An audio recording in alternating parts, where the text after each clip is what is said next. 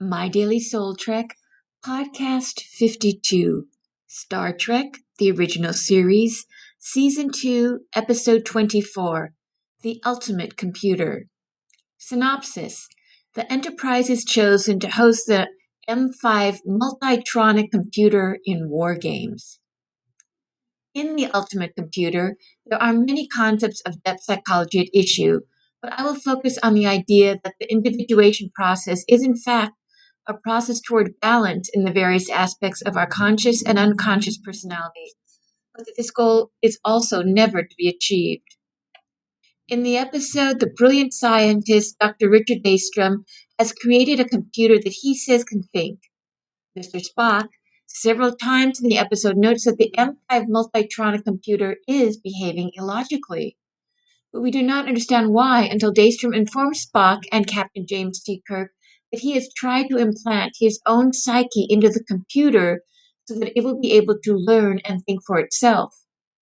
As Spock remarks, quote, every living thing wants to survive, end quote. And so this has become the thought process behind all M5's calculations. Several posts ago, commenting on the episode Return to Tomorrow, I wrote how inflation is a necessary part of the individuation process, as long as it is transitional.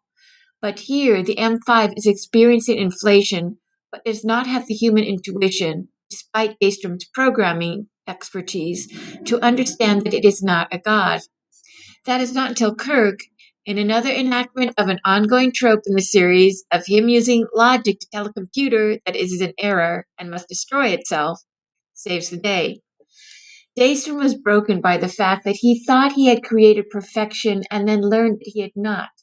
The M5 device, which Daystrom had programmed his thought processes onto, tried to destroy itself when it reasoned that it was imperfect. The whole idea of ultimate truth or striving toward a perfection of our soul or our psyche is an invalid goal. Instead, Jungian and archetypal psychology teach us to accept and integrate the positive and negative aspects of ourselves into our soul or psyche to make it whole. Not all good or all evil, just whole.